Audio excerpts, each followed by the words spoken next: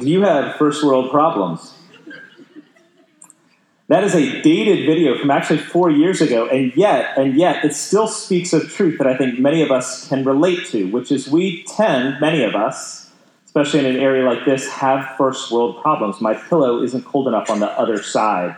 I can't reach the remote, it's way over there, and my kids aren't nearby to go get it. I mean, these are first world problems, but I find that in our culture, which is a very developed culture, it creates a sense of discontent. We're constantly discontent and we're constantly comparing. And the challenge is living in this culture that we live in and where we are in our sermon series today, which is the 10th commandment, do not covet. We live in a culture that causes us to be discontent and anxious about our place and what we have or don't have. But hear what the 10th commandment says in Exodus chapter 20, verse 17. We'll read it in the ESV because the King James gets a little racy. You shall not covet your neighbor's house. You shall not covet your neighbor's wife, or his male servant, or his female servant, or his ox, or his donkey, or anything that is your neighbor's. So we come to the end of a series on the 10 Commandments, and what's interesting about this commandment is it is the one that starts off internally. And as many commentators also point out, it is one of the commandments, or the commandment, that is one of the controlling commandments. What do I mean by that? Coveting is internal. You don't actually see. You guys could be coveting right now my fantastic shoes or my beautiful coiffed hair, but I wouldn't know. I wouldn't know until you tried to steal them or murder me. But what ends up happening is coveting plays itself out in the breaking of the other commandments, more obviously. So it is a controlling and driving command. And it's why, actually, you could use the first and the 10th commandment and really get rid of all the others. Jesus, in a sense, does this, right? What is the main commandment? Jesus says, you know the main commandment, love the Lord your God with all your heart, mind, soul, and strength, and love your neighbor as yourself. Love God, love your neighbor. And if you just take it from the commandments, commandment number 1, you shall have no other gods. Do not covet.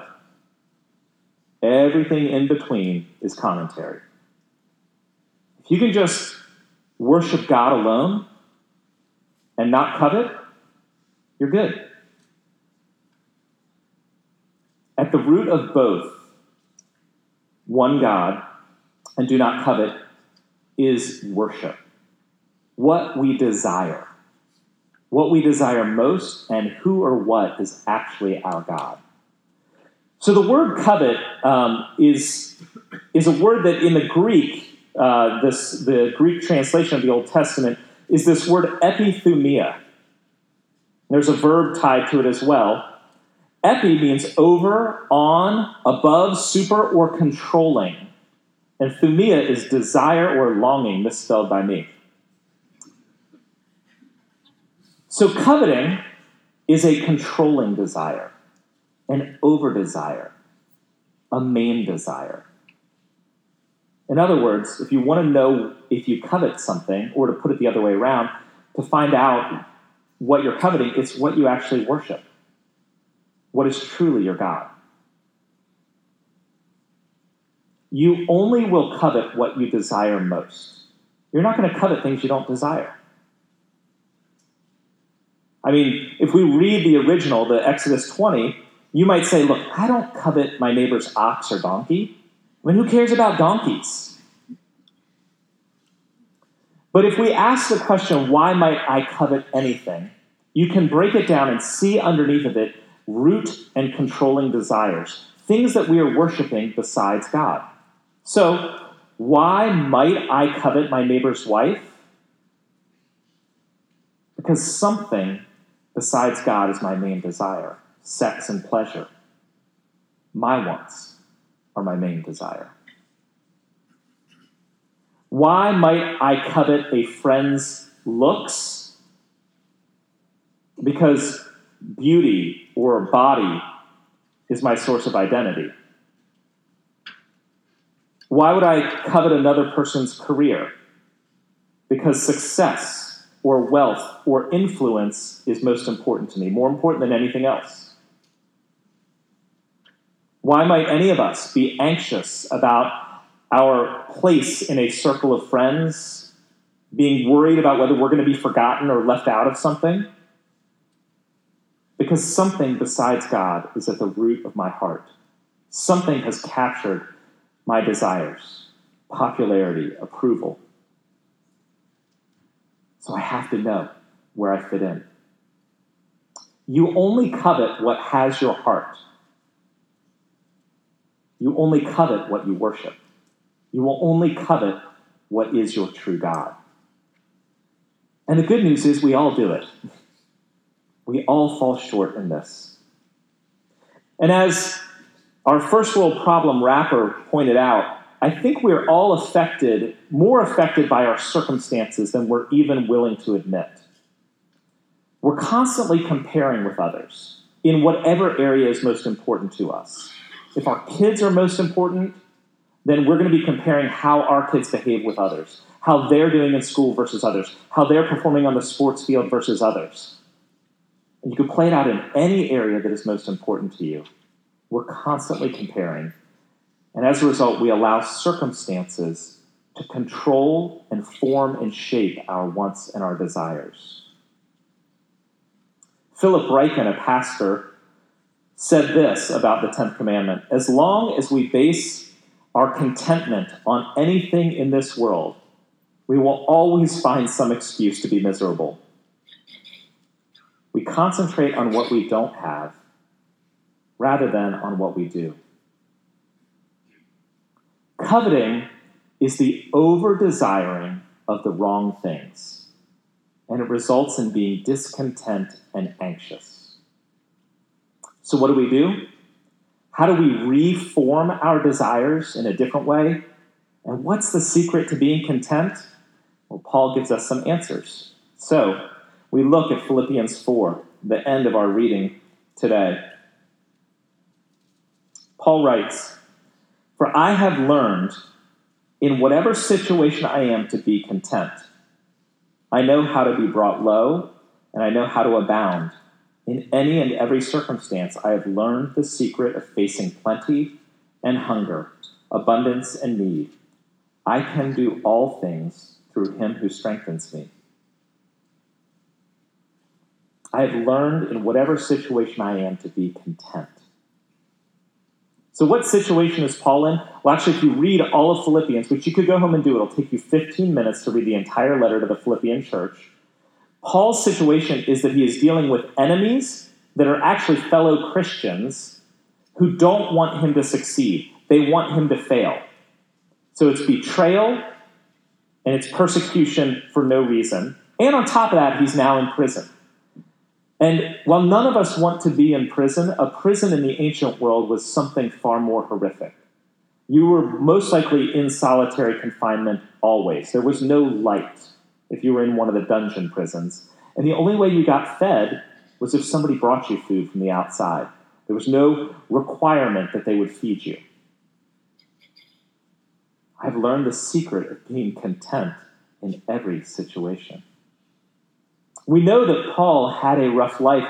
In 2 Corinthians 11, he describes some of the things that happened to him. Just look at some of these things that happened in his life and compare them to your own struggles in life. He says, 5 times I received at the hands of the Jews the 40 lash less one. This is the same beating that Jesus received before being crucified. 3 times I was beaten with rods, and once I was stoned. I was executed. Once he was executed. Once he was in the electric chair. 3 times beaten with rods, 5 times whipped, most likely unconscious. 3 times I was shipwrecked, and shipwrecked would be the equivalent of a plane crash. 3 times I was in a plane crash. A night and a day I was adrift at sea, jumping down to verse 27, in toil and hardship, through many a sleepless night, in hunger and thirst, often without food, in cold and exposure. Beaten, imprisoned, executed and left for dead, hungry, thirsty, sleepless. Content. Not coveting. Not wanting somebody else's situation. And this isn't just coveting somebody else's success, right? This isn't just extraneous contentment. He is dealing with the necessities of life. The most hard life you can experience. The worst things that can happen to you. He says, and I am content. It's not clear that he's going to survive. It's not just that he's lonely and needs a friend. He may not make it through the night. And I've learned the secret of being content. And we actually get the secret in the verses before this, but also in the very last verse in this little section of verse 11 through 13. The very last section has this phrase, I can do all things through him who strengthens me. Now, I don't mean to put a little damper in you if this is your life verse and you've applied it in a way that has to do with winning games or making the team or getting straight A's. But according to this section of Scripture, and you're supposed to interpret Scripture in context, according to this, it's not I can win the game through Christ who strengthens me, but rather I can lose the game with grace. Why? Because of Christ who strengthens me. Not I can get the girl through Christ who strengthens me, but even when I am rejected by everyone else, I can experience the joy of life through Christ who strengthens me. When I am beaten and shipwrecked and my life is falling apart, I can endure through Christ who strengthens me.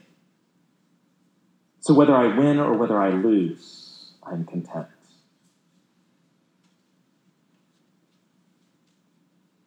What's the secret to being content in all circumstances? It is over-desiring what truly satisfies. Or to put it another way, the secret to being content is coveting. But coveting God and God's kingdom, and not false gods and your own kingdom. And it diminishes all other false desires. Think about it this way. Let's put it on a level that's a little simpler. You're in high school, and there's a girl you've liked for a long time, and you finally find out she likes you. You know what happens then? During those moments of excitement, when you find out she likes you, all other things become diminished. The good and the bad become diminished. You could be driving to school and get a flat tire, and you're late, but she likes you. You could get an A+ on that exam you studied for really hard, and, well, that's good and all, but even better, she likes me. Right? It diminishes the highs and the lows when something greater has your heart. If your over-desire is for God and his kingdom, then the other kingdoms and other gods will not compete, which means the worst things that can happen to you will not destroy you. And the best things that can happen to you are not your heaven. It puts everything else in its rightful place. The way to overcome coveting, to be content, is to covet the right sort of thing. Our psalmist talked about this in Psalm 63, verse 1. He said, O God, you are my God. Earnestly I seek you. My soul thirsts for you. My flesh faints for you, as in a dry and weary land where there is no water. I desire God, the psalmist says, more than water in the desert. His over-desire is for the Lord. And in a passage that we didn't read, but earlier in Philippians, Paul gives us the exact same idea. When he reveals his main desires, he says, it is my eager expectation and hope. It's my over-desire. Here's what I covet. That I will not be at all ashamed, but that with full courage, now as always, Christ will be honored in my body, whether by life or by death. My eager expectation and hope is that I will be the most popular kid. My eager expectation and hope is that I will get a raise. My eager expectation and hope is Christ will be honored in my body, whether by life or death. And he really could be facing death. Indeed, I count everything as a loss. All the other great things that have happened to me, all the other titles and things I've accomplished, I count them all lost because of the surpassing worth of knowing Christ Jesus my Lord.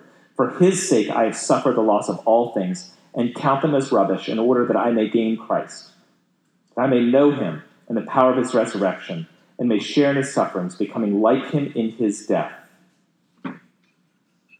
What does Paul covet? That Christ would be honored in his life or his death, that he would gain Christ, that he would know Christ, that he would become like Christ. These are his controlling desires. Are they yours? Philip Ryken once more said this: the secret to enjoying this kind of contentment is to be so satisfied with God that we are able to accept whatever he has or has not provided.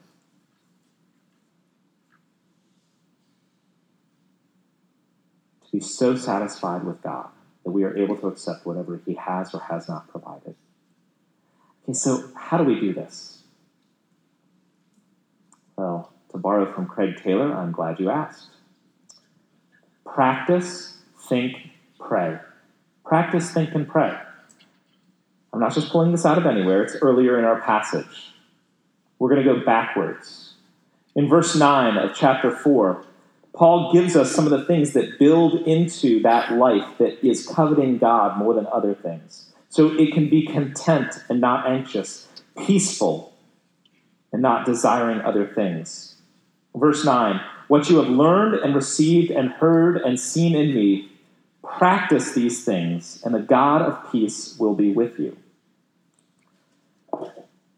Coming to faith in Christ is a gift that comes by the power of the Holy Spirit entering us, and we fall upon the mercies of God. You do nothing.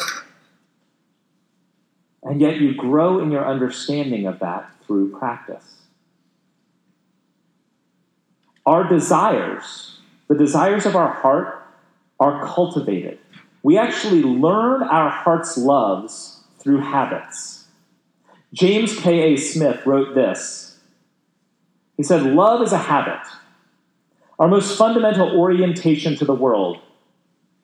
The longings and desires that orient us towards some version of the good life is shaped and configured by imitation. Discipleship is a matter of reformation, reforming of orienting our desires to God and what God desires for his creation.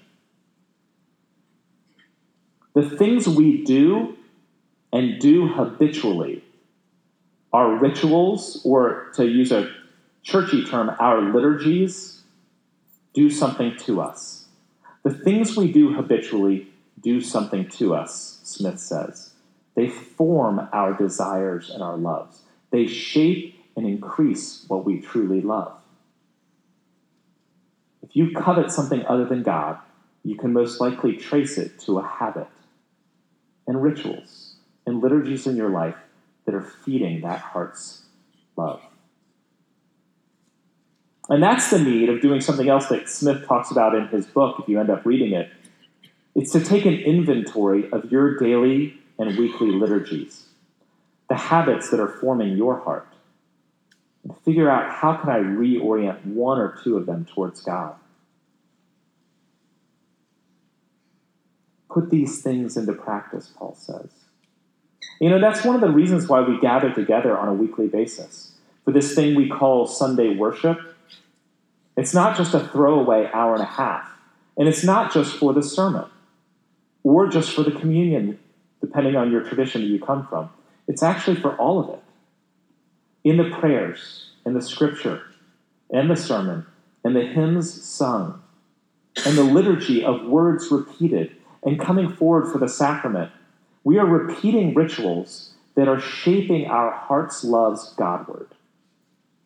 We're learning things, but we're also practicing them and doing them week in and week out in a way that reorients us and reorients our heart towards the one who made us. And it's also one of the reasons why we do this whole thing collectively. One of the things that Paul says is practice these things. And he says, imitate me. We actually need one another for this Christian life thing. We're called into community with conversations with friends to understand who God is and what he's done for us so that those things begin to shape our heart. In community, in worship, in the liturgies of our weekly life, we practice this thing that God has laid out for us. First, we practice. Second thing we do, a verse before that, is we think. Finally, brothers, whatever is true, whatever is honorable, whatever is just, whatever is pure, lovely, commendable, if anything is excellent, if there's anything excellent, if there is any excellence, if there's anything worthy of praise, think about these things. So what are these things? The things that are pure and lovely and just and true? What's the things of God? Again, this is very simple stuff. There's nothing mind-blowing here. It's nothing that we haven't talked about. But we put into practice the things we think about. And the thing that we're meant to fix our mind on is on God and his nature and his character. Paul talks about it in Colossians 3:2 when he says, set your minds on the things that are above, not on things that are on earth. And by that, he doesn't mean you should always be escaping to the heavens. He means your mind should be so fixed on Christ and what he has done for you, the eternity that is promised for you, that the worries and concerns of this life do not primarily drive you. Rather, serving God and his purposes in your life, those are what drive you. We all need to know what we have in Christ through his death and resurrection, and who we are now in Christ.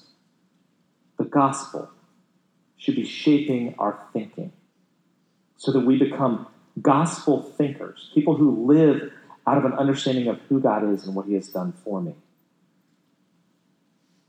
Look, our minds, your actual thoughts, okay, you're having them right now, because even as you're listening to me, you also have 10 other things rolling through your brains. Your brains are very capable. Mine is. We all think 1,000,000 miles per hour. Our thoughts also shape our heart's desires. It's why when you're asking, do I have any false gods in my life, you ask, what do you daydream about? When your mind is free to wander, where does it go?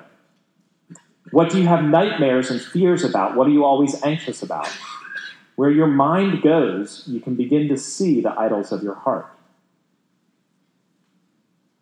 And what Paul is talking about in Philippians 4:8 and in Colossians 3:2 is, what if an awareness of God entered all my thoughts?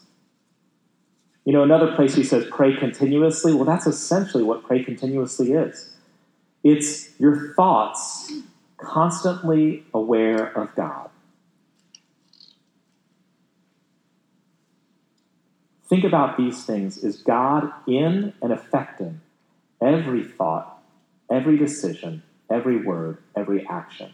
There's not a part of my mind that is not interacting with God, whether it's at work or at home or watching TV or here. Think. Practice, think, and thirdly, pray. This seems like the key, but I'm going to say they're all keys here. But do not be anxious about anything, but in everything, by prayer and supplication with thanksgiving, let your requests be known to God, and the peace of God, which surpasses all understanding, will guard your hearts and your minds in Christ Jesus. Paul says that prayer brings peace, which is the ability to be content even when you don't have what you want. And he argues from this that reason and technique, like therapy and exercise, they can be good things, but they can't get you to the peace that is able to overcome betrayal of a spouse, childlessness when you want to have kids, cancer and facing death. Reason and technique are good, but the true peace that can endure and face all manner of hardship and loss and lack comes through prayer. How does this work? One commentator, Walter Hansen, said, prayer is not a form of self-hypnosis that produces peace. Prayer is our openness about our needs before God, our emptiness in his presence, our absolute dependence on him, with an attitude of constant thanksgiving and complete trust. You see, when we pray, what are we doing? We're entrusting our cares to God. We're handing them over. Almost like physically saying, here, God, my kids, my career, my looks, the things I want, I give them to you. It's recognizing God alone is sovereign. We can't control things. And that God is good. He actually has our best in mind, even if we don't have what we want. That whatever he gives us is okay. And prayer is also a process of learning to trust God, where intimacy is developed because we are being close with God in our words and in our thoughts. I mean, think about how do you connect with anyone? How do you become close to anyone? It's actually time, proximity, and sharing stuff with them. A best friend, a spouse, a brother or sister, time with them, proximity, being near them, and talking or sharing an experience together. That's what prayer is with God. It is setting aside time to deliberately share and be with and near God. And that's the process of letting our hearts be transformed and handing things over to God.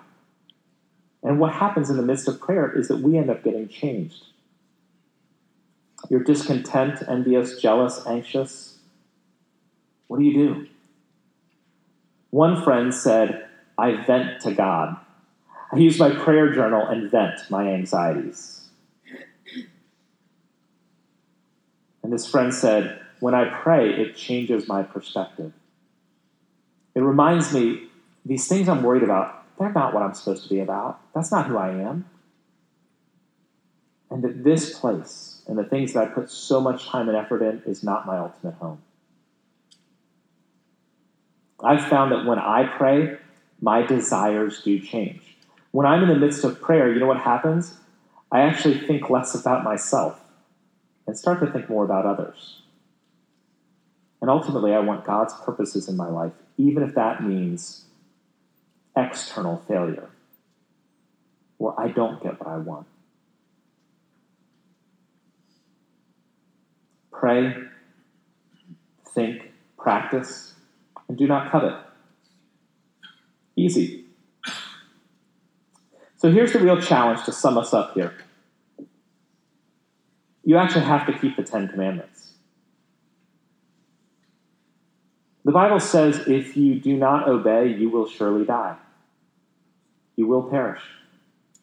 God's judgment and wrath will fall on you.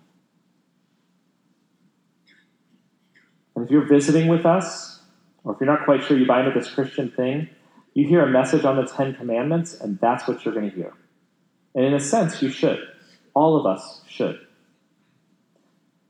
Obey, or you will perish. But the fact is, you can't obey. None of us can. We cannot love God with our whole heart. We cannot love our neighbor as ourselves. And as we've seen over the past 10 weeks, we will break every one of the commandments, if not externally, internally. If not negatively, by failing to do the positive. We will fall short. We cannot obey. But you also know that the gospel tells us that Christ did obey. Christ obeyed perfectly. And he died, experiencing our judgment and wrath on the cross for us. He lived the life we should have lived. He died the death we deserve to die so that we can live the life that only he deserves by grace through faith in him. The purpose of the commands on one level is to drive you to your knees in repentance so that you will see that you cannot live up and you need the grace and mercy of Christ. But there is a second Once you have fallen on the grace and mercy of Christ, you walk on this path of growing close to God as you follow this journey. That's what we called it, For the Journey, as we looked at the Lord's Prayer and the Ten Commandments this summer, because these are things that help shape us on this lifelong journey of growing in Christ-likeness and stepping into the life that is eternity. The grace of this whole thing is, it is a journey. You're going to fall off, but it is by grace you have been saved. It's not only by grace you've been saved, it's also by grace that you remain. Philippians 1:6, the very first part of Philippians, is one of my favorite verses in Scripture. It says, "He who began a good work in you will bring it to completion at the day of Jesus Christ." God wants to work in you. He will not let you go. You will fall short, but he has you if you put your trust in him. Let's pray.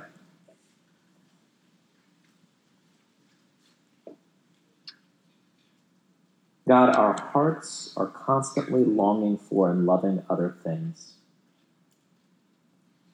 We seek after and hunger for things that do not satisfy. We look around and compare and are anxious. And many in here are struggling with real hardships. And it's really hard to be content. God, show up. Reveal yourself to us in prayer and thought and practices, in the liturgies of our day and in this day, so that we might see that you are the one who satisfies, the one who can bring contentment and peace. In Jesus' name, amen.